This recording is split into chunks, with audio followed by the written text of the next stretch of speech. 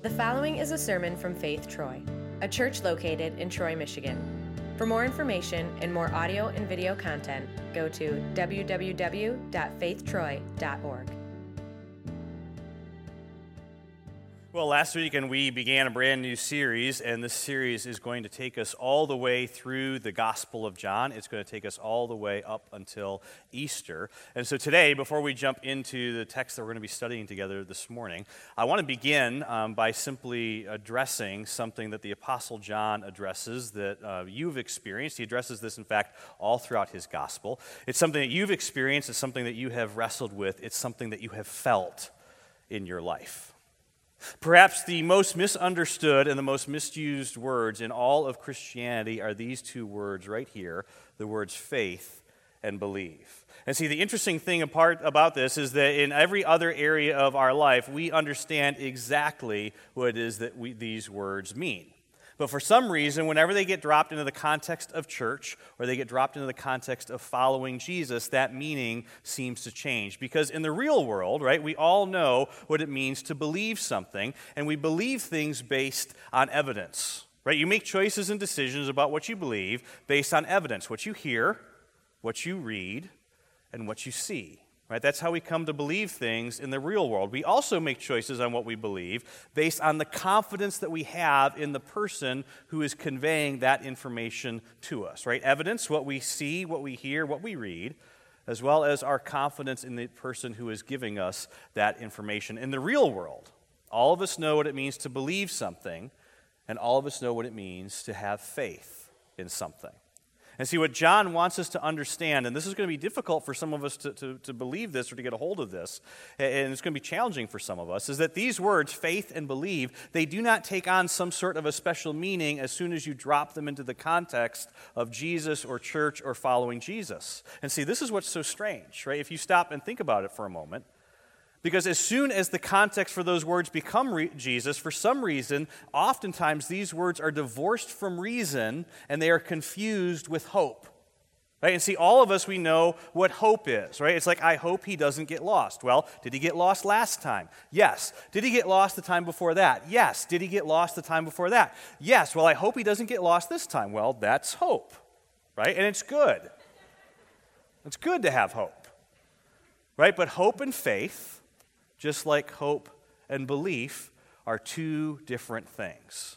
And yet, unfortunately, for some reason, when it comes to discussions of Jesus and following Jesus, for some reason, we end up hearing things like, well, you just have to believe, right? You just got to take it by faith. In fact, you just need to have more faith, right? Somebody has probably said that to you at some point in your life. It was really a very silly thing to say when you think about it, because you either believe something or you don't. Now, I get it. The truth is, all of us have times in our lives where we're trying to figure out exactly what it is that we believe, right? That's true. But whenever it comes to discussions of Jesus and following Jesus and who is Jesus, do you know what John's response to those kind of questions or ideas would be? It says who? Where'd you get that from? Really? Jesus never teaches that. The New Testament authors, they never teach that. In fact, you don't find that anywhere in the New Testament. And so as we journey with Jesus together through the Gospel of John up and through to the time of Easter, some of you are going to discover a whole new way to think about these words, faith and believe. Because, see, if you were to ask John himself what it is that he believes about Jesus, John would tell you, he would be the first one to tell you, listen, I didn't believe that Jesus is who Jesus claimed to be because somebody just came along and said, well, you just got to have faith. In fact, if that's the reason that you believe, if you're a follower of Jesus today and the only reason you believe is because someone says, well, you just got to believe, well, I've got some good news for you. Right? There is more to it than that. In fact, I've got some great news for you, and you really need to pay attention to what the more to it than that part is. Right? Otherwise, somebody may actually come along and talk you out of your faith because nobody has taken the time to talk you into it, to disciple you into it into the first place. Right? In fact, this is not, I didn't come up with this. People who are much smarter than me that have been studying this for years, what they've come to realize is that the reason why so many people in our world today stop following Jesus or walk away from following Jesus is because when the basis of your faith in Jesus is just you got to, right? Or you need to have more of, when that's the basis or the foundation of your faith, then faith is easy to be talked out of because you've never been talked in, you've never been discipled into it in the first place. Because as we're going to discover, there is an enormous difference, right? There is a huge difference between by faith and because of faith. In fact, if you were to ask the Apostle John himself, why is it that he left his father's fishing business to follow Jesus, he would tell you, listen, I didn't go follow Jesus because of faith. I followed Jesus because of what I saw, not because of faith. And so what I want us to do today as we begin and as we pick up, as we continue moving through the Gospel of John, I want us to begin by actually looking at the very end of John's letter. Because what John is doing in his letter, he is not content to simply tell us what has happened. He tells us why it's happened. And he tells us why he wants us to know that it's happened. And so I want us to look at the very end of John's letter, then we're going to come back and we're going to pick up where we left off from last week. So if you're using your own Bible today, or if you're using a Bible app, you need to highlight this verse. At the very end of his book, John writes these words. He says, Jesus performed many other signs. We're going to come back to that in a minute. In the presence of his disciples, which are not recorded in this book. And when John says this book, he does not mean the Bible. That is not what John means. What he means is the letter that we know of as the Gospel of John, the document that he is dictating. And so what John is saying is, okay, you've come to the end of my account of the life of Jesus, and I've told you some of the things that Jesus said, but the truth is, he said a lot more. I've told you some of the things that Jesus did, but the truth is, he did a lot more. But these things I have chosen, these very specific things, these are written that. Right? In other words, this is his purpose. Right? This is his reason for writing the letter in the first place. John says, I want you, right? These are written that you may believe. He's saying, I want you to believe. He's not, no, don't miss this. He's not saying just believe. He's not saying just have more faith. That's not what John's saying. He's saying, no. I want you to journey with me. I want you to experience what I have experienced as I have followed Jesus. And my hope, John would say, my hope is that in doing that, what you will be convinced of when you experience what I experienced with Jesus is that Jesus is who Jesus claims to be. John is not simply telling us what to believe. He's building a case as to why we should believe it. Because John did not believe in this crazy idea that faith is just this thing that kind of hangs out on its own someplace. But believe what? What does John want us to believe about Jesus? He wants us to believe something very, very specific. He wants us to believe that Jesus is the Messiah, the Son of God. And here's why. Because there is a result, John is going to tell us. There is a result to placing your faith in Jesus as your Savior. There is a result in understanding and believing Jesus is the Jewish Messiah. And that by believing, by placing your faith in Him, you may have life in His name. In other words, what John is explaining to us is that the sequence of events which took place, which led John to believing that Jesus is who Jesus claimed to be, that very sequence is the same sequence that he uses in his gospel, that he uses in this letter that he is writing. And here's why this sequence is so important, because John never tells us, I placed my trust in Jesus and I hoped it all worked out somehow. He never says that. In fact, all throughout his account, as well as Matthew, Mark, and Luke's, what we discover are the disciples, the followers of Jesus. They believed and then they disbelieved. And then they had questions again, and then they weren't quite so sure. And then they believed again. These men were not easy to convince. They were not superstitious. They were trying to sort it all out and figure it all out and put it together. And in the end, It wasn't something outside of themselves. It wasn't some random idea hanging out there. It wasn't something they cocked up inside of themselves, some idea that they created. It wasn't that moved them. It was what they saw, and it was what they heard. And so John, in his letter, he doesn't give to us just a bunch of random things that Jesus said or a bunch of random things that Jesus did. He gives us the events, he gives us the signs, he gives us the evidence. And he's hoping that by doing that, the Holy Spirit will give to you the faith that you need to believe. And so John organizes his entire account around signs, 7 signs, the first of which we looked at last weekend, which was Jesus turning water into wine. And if you weren't here with us, then you need to go back and rewatch that, because RJ did a fantastic job leading us through that event in the life of Jesus. And again, John very intentionally, this is so important for us to understand as people who live in a modern world, right? John very intentionally, he chooses to use the term sign rather than the word miracle.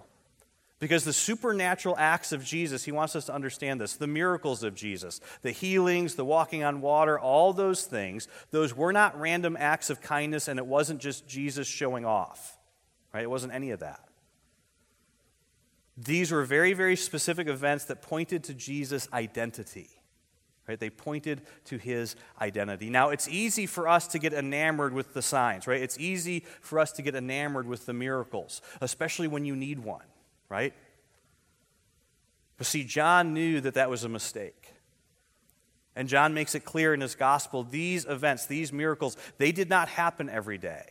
And their purpose was to point people to the identity of Jesus. And so John does his best to help us not become enamored with the miraculous, but rather to become enamored with the one the miraculous points to.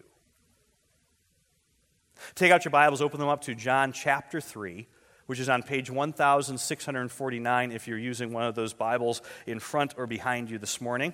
John chapter 3, beginning in verse 1, John tells us that there was a man of the Pharisees named Nicodemus, a member of the Jewish ruling council. Now, this council was also known as the Sanhedrin, and it was kind of like our Congress and our Supreme Court all rolled up into one. And it consisted of about 70 men, and their job was to represent the nation of Israel to Rome. And John, it's so interesting that he actually gives to us this man's name, because you've heard me say this before. This is a verifiable detail, right? It's as if John is saying, okay, again, fact check me on this whole story. What you'll discover is that what I'm telling you is true. And John tells us that Nicodemus, he came to Jesus at night. Now, did he come to Jesus at night because he didn't have time to see him during the day, or did he come to Jesus at night because he didn't want other people to see him talking with Jesus? Right? We don't know. But what we do know is that John tells us what he said to Jesus. He says, "Rabbi, we know." Right? That is, we are certain. And see, this is a big deal, because we here means that he's representing a group, and the group that he's representing is the Sanhedrin. "Rabbi, we know that you are a teacher," he says, "who has come from God." Now, this is an extraordinary thing for Nicodemus to say to Jesus. Because what he's saying to Jesus is, okay, Jesus, listen, we understand. We know. Jesus, we know there's a lot of things about you that we don't know. We know there are even some things about you that we don't like. But Jesus, what we are certain of, what we cannot deny, is that clearly you have come from God. Because not only do we know that by what you say, no, Jesus, we know that no one could perform the signs, right? Because they realized the same thing that John realized. It was clear to Nicodemus and the Sanhedrin that these signs were pointing in a very, very specific direction. These were highly educated men. And they knew that clearly the person doing these signs, they must come from God, because no one could perform the signs you are doing if God were not with him. Now, up until this point, really, it's Nicodemus who's done all the talking, but that is about to change, because Jesus is going to do that Jesus thing that he does, where he answers the question that the person wants to ask before they even get a chance to ask it. And so Jesus looks at Nicodemus and he says, okay, Nicodemus, listen, I know why you're here, right? I know why you've come, right? And the truth is, Nicodemus, no one, I tell you the truth, no one, Jesus says, can enter the kingdom of God unless they are born again.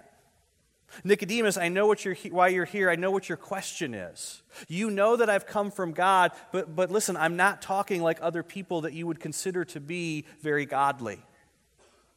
Nicodemus, my categories are different, aren't they? They're bigger than the traditional Jewish categories. And so let me just get right to the heart of the matter, Nicodemus. No one can see the kingdom of God unless they are born again. Now, this is so confusing to Nicodemus because he's thinking, what do you mean I can't see the kingdom of God? I'm Jewish. Right? Because for Jewish people in the first century, the kingdom of God was the kingdom of Israel. What do you mean I won't even see it? I was born into it. And Jesus says, no. No, you have to be born again. You have to be born literally from above, Jesus says. Now, at this point, I think Nicodemus kind of chuckles as he's talking to Jesus because he's thinking Jesus is just teasing him. What do you mean born again? Rabbi, how can someone who is old, right? How can someone who is old enter into their mother's womb to be born again? He knows that what Jesus is saying, he doesn't mean literally, but he doesn't quite understand what Jesus is getting at. And so Jesus answered, I tell you the truth, no one can enter. Right? First, you're not going to see the kingdom of God, Nicodemus, because you're not going to recognize it. But second, you'll never get in. Right? No one can enter the kingdom of God, Jesus says, unless they are born of water and the Spirit. And Nicodemus is like, okay, wait a minute, time out, Jesus. You're actually serious. I thought you were just messing with me. Jesus, what in the world are you talking about? And Jesus tells him, well, Nicodemus, you know how it works, right? Flesh gives birth to flesh. Jewish people, they have Jewish people. Roman people, right? They have Roman people. Flesh gives birth to flesh. You understand this, Nicodemus. Congratulations, Nicodemus. Your flesh got you into the kingdom of Israel. But Nicodemus, spirit gives birth to spirit. It takes something different. It takes something entirely different to be born into the kingdom of God. Your flesh got you into the kingdom of Israel, Nicodemus, but it takes something entirely different to gain entrance into the kingdom of God. And now Jesus chuckles. Come on, Nicodemus. You should not be surprised at me saying these things. Come on, Nicodemus. You are Israel's teacher. You should not be surprised at this. Nicodemus, you know the wind blows wherever it pleases. Right? Jesus launches into another illustration. He says, the wind blows wherever it pleases. You hear its sound, but you cannot tell where it comes from or where it is going. So it is with everyone who is born of the Spirit. And see, Jesus is using a little bit of wordplay here. Because in the Greek, the word for wind and the word for spirit are the exact same word. They're the word pneustos. And so Jesus is saying, Nicodemus, the Spirit's like the wind. You know there's wind, right? You can see the effects of the wind. You can hear the wind. But Nicodemus, listen, you don't control it. And you don't contain it. And so it is, Nicodemus, with the Spirit of God. That's what Jesus is explaining to Nicodemus. He's saying, Nicodemus, listen, I understand that many, many years ago, God made a promise to our ancestor Abraham that he would become a great family and in fact become a great nation. And that God even chose one of our ancestors, Moses, and he made an exclusive covenant with Moses that we would be the ones who would receive God's commandments. Nicodemus, I know God made an exclusive relationship with our people, with our nation, but come on, Nicodemus, you know our nation, Israel, it is a means to an end. Because Nicodemus, you know in the end, The entire world is going to be given an invitation to become a part of the kingdom of God. And there will be people from every tribe and every tongue and every nation. And that invitation will be extended to everyone. And entrance into this kingdom, the kingdom of God, it requires a second birth, a spiritual birth. And Nicodemus is just so confused. He doesn't have a category for any of this. And so he looks at Jesus and he says, how? Right? How can this be? In other words, how did I miss this? And Jesus looks at him and he says, okay, Nicodemus, come on. You are Israel's teacher. And you do not understand these things? And so this conversation between Jesus and Nicodemus, it goes back and forth and back and forth. And Nicodemus, he is just so confused. And he is just completely bewildered. He's not resisting. He's just like some of you. He just doesn't get it. He can't put it together, and Jesus can see that. And so he looks for an illustration, something that he knows that Nicodemus will understand. And so Jesus says to Nicodemus in verse 14, he says, just as Moses lifted up the snake in the desert. And Nicodemus is like, okay, finally I understand what you're talking about, Jesus. I remember that story, right? I remember that when our ancestors, when the nation of Israel was leaving Egypt and they were going to the promised land, I remember they had to go through the wilderness. And a part of that wilderness was infested with poisonous snakes. And all of our people, they were getting bit by these snakes and they were getting sick and they were in pain. And Jesus, some of them were even dying. And then the craziest thing happened because Moses, he took and he made a bronze sculpture of one of those snakes and he put it on a pole, and then they carried it throughout the camp, and anyone in the camp who was sick or was dying, when they looked at that serpent up on that pole, all of a sudden they were healed. Jesus, I know exactly what you're talking about. That is an incredible story. And Jesus continues. So the Son of Man must be lifted up, like the snake on the pole? Really, Jesus? And Jesus, you said Son of Man. Son of Man, that's like code for Messiah. Jesus, what are you saying here? Jesus, are you telling me that the Messiah is going to be lifted up on a pole? Jesus, how can that be? Wait a minute, how is that possible? Clearly, because Jesus, we know. Right? The scriptures tell us that whenever a man is put on a pole, whenever a man is impaled on a pole or lifted up on a tree, or hoisted up on a Roman cross, clearly that is a sign that that man has been cursed by God. Jesus, are you telling me that the Son of Man, that the Messiah, that he is going to suffer and that he is going to be cursed by God? And Jesus just continues, so the Son of Man must be lifted up, that everyone who believes in him may have eternal life. And Nicodemus is like, okay, Jesus, wait, this doesn't make any sense. Listen, we already know how to get eternal life. You love the Lord your God with all your heart, all your soul, all your mind, and all your strength. That's how you get eternal life, Jesus. Everybody knows that. You keep the commandments, Jesus. That's how you get eternal life. Jesus, we know how to get eternal life. You do what God tells you to do. That's how you get eternal life. And Jesus, are you telling me, really, that from now on, let me see if I've got this straight, eternal life is going to be offered to everyone? Because the Messiah is going to be stuck on a pole, signifying that he has been cursed by God? Really? Now we have to pause here for just a minute, because it's so important for us to remember that much of what Jesus taught, much of what Jesus explained would not make any sense until after his resurrection. Right? Think about it for a minute.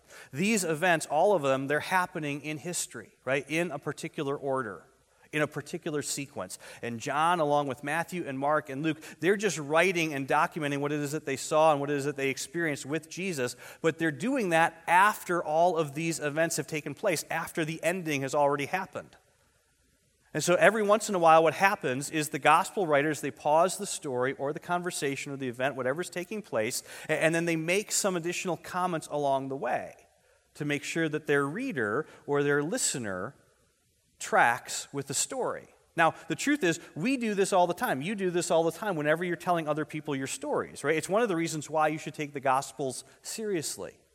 Because this was written exactly the way you would expect it to be written by someone who wants to communicate all the facts, but who at the very same time wants to make sure that the listener or the reader does not get lost in the detail.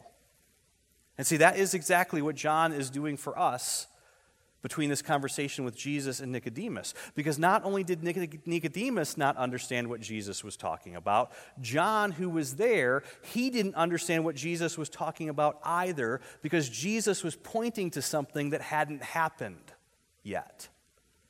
Something that nobody had a category for. A suffering, dying, stuck on a pole Messiah. Jesus, come on. Nobody is looking for that. Nobody is waiting for that. That is a bad ending, Jesus, to the wrong story. And so John pauses the story that he's telling us about this conversation between Jesus and Nicodemus, who could not possibly know what Jesus was talking about because it hadn't happened yet. But see, when John looked back on this event and how important it was and how significant it was, he does not want you to miss it. And so John writes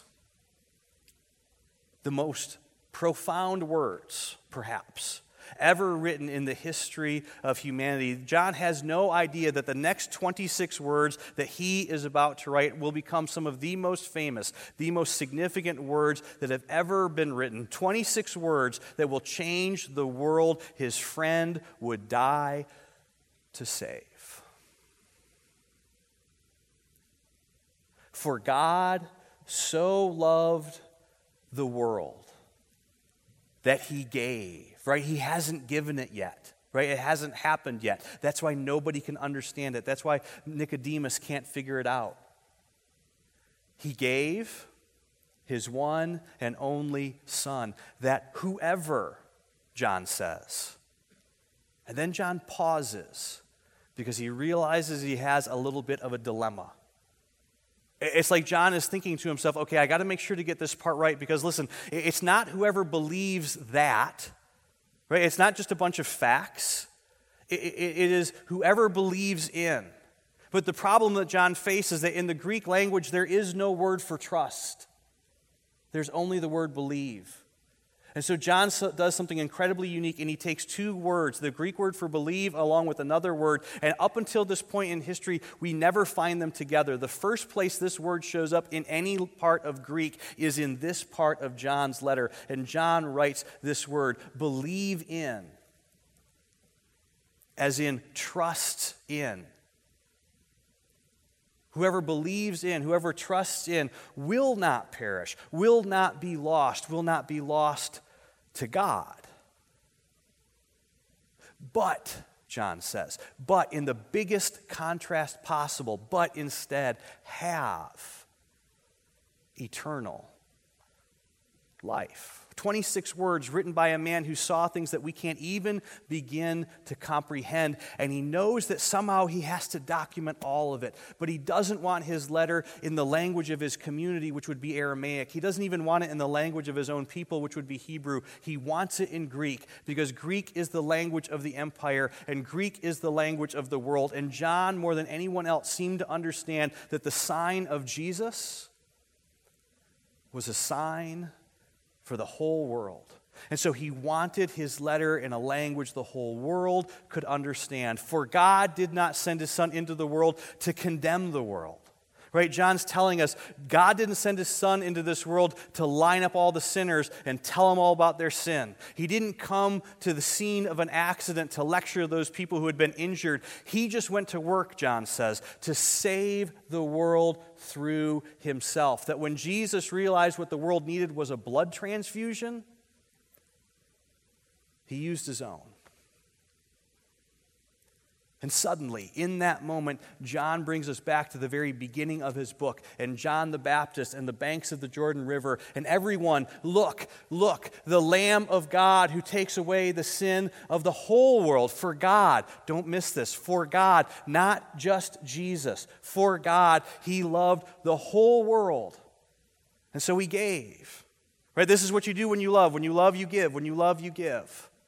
For God so loved the world that he gave his one and only Son, that whoever, right here it is, believes in, as in trusts in. The way that you become a follower of Jesus, it's not because of some manufactured thing out there called faith. No, it's because you become a follower of Jesus because all of the evidence points to the conclusion that Jesus is who Jesus claimed to be. That's why you become a follower of Jesus. You become a follower of Jesus by faith created in you by the Holy Spirit. Faith which, as John is explaining to us, faith which believes in Jesus, which trusts in Jesus. That's how you get connected. That's how you will be, as Jesus was explaining to Nicodemus, born again, born into a brand new kingdom. A kingdom that will never perish, a kingdom where you will never perish, but instead be defined by eternal life. Now back to Jesus and Nicodemus for just a moment, and then we'll wrap up. We have no idea what Nicodemus made of his conversation with Jesus that night. John kind of leaves us hanging. You can read the end of the chapter for yourself. But eventually we do know that Nicodemus got it, that it clicked. Right? And here's how we know. When Jesus was being crucified, certainly Nicodemus was there. He was in the crowd. He was a part of the Sanhedrin. Right? And you got to try to picture this moment in your mind.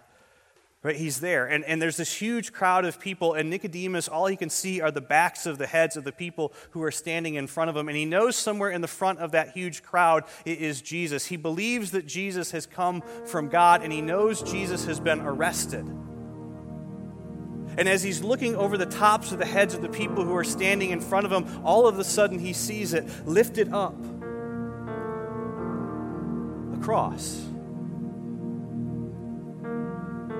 And on that cross hangs Jesus. And he's thinking to himself, this can't possibly be happening. It's not what any of us expected.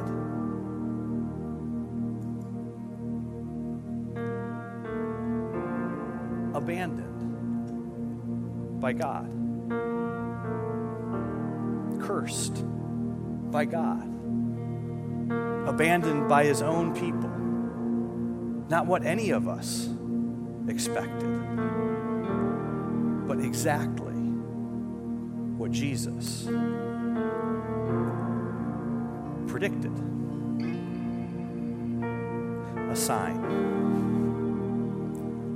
so that you may believe.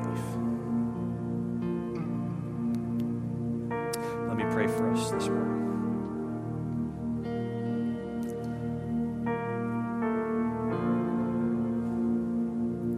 Holy Spirit, my prayer is that as we journey together through these events, through these signs, as we examine this evidence, as we experience all of it through the eyes and in the words of John, Holy Spirit, I ask that you would simply continue to do in us and through us what you have been doing in the hearts and lives of people for centuries who have heard these words, who have listened and who have studied to these words and experienced these events through the eyes and through the words of John. Holy Spirit, we ask that you would change hearts, that you would change lives, that you would give hope, that you would create faith. And that by faith, we would believe that the promise of Jesus, the sign of Jesus, is a promise for each of us. We pray all of this in Jesus' name.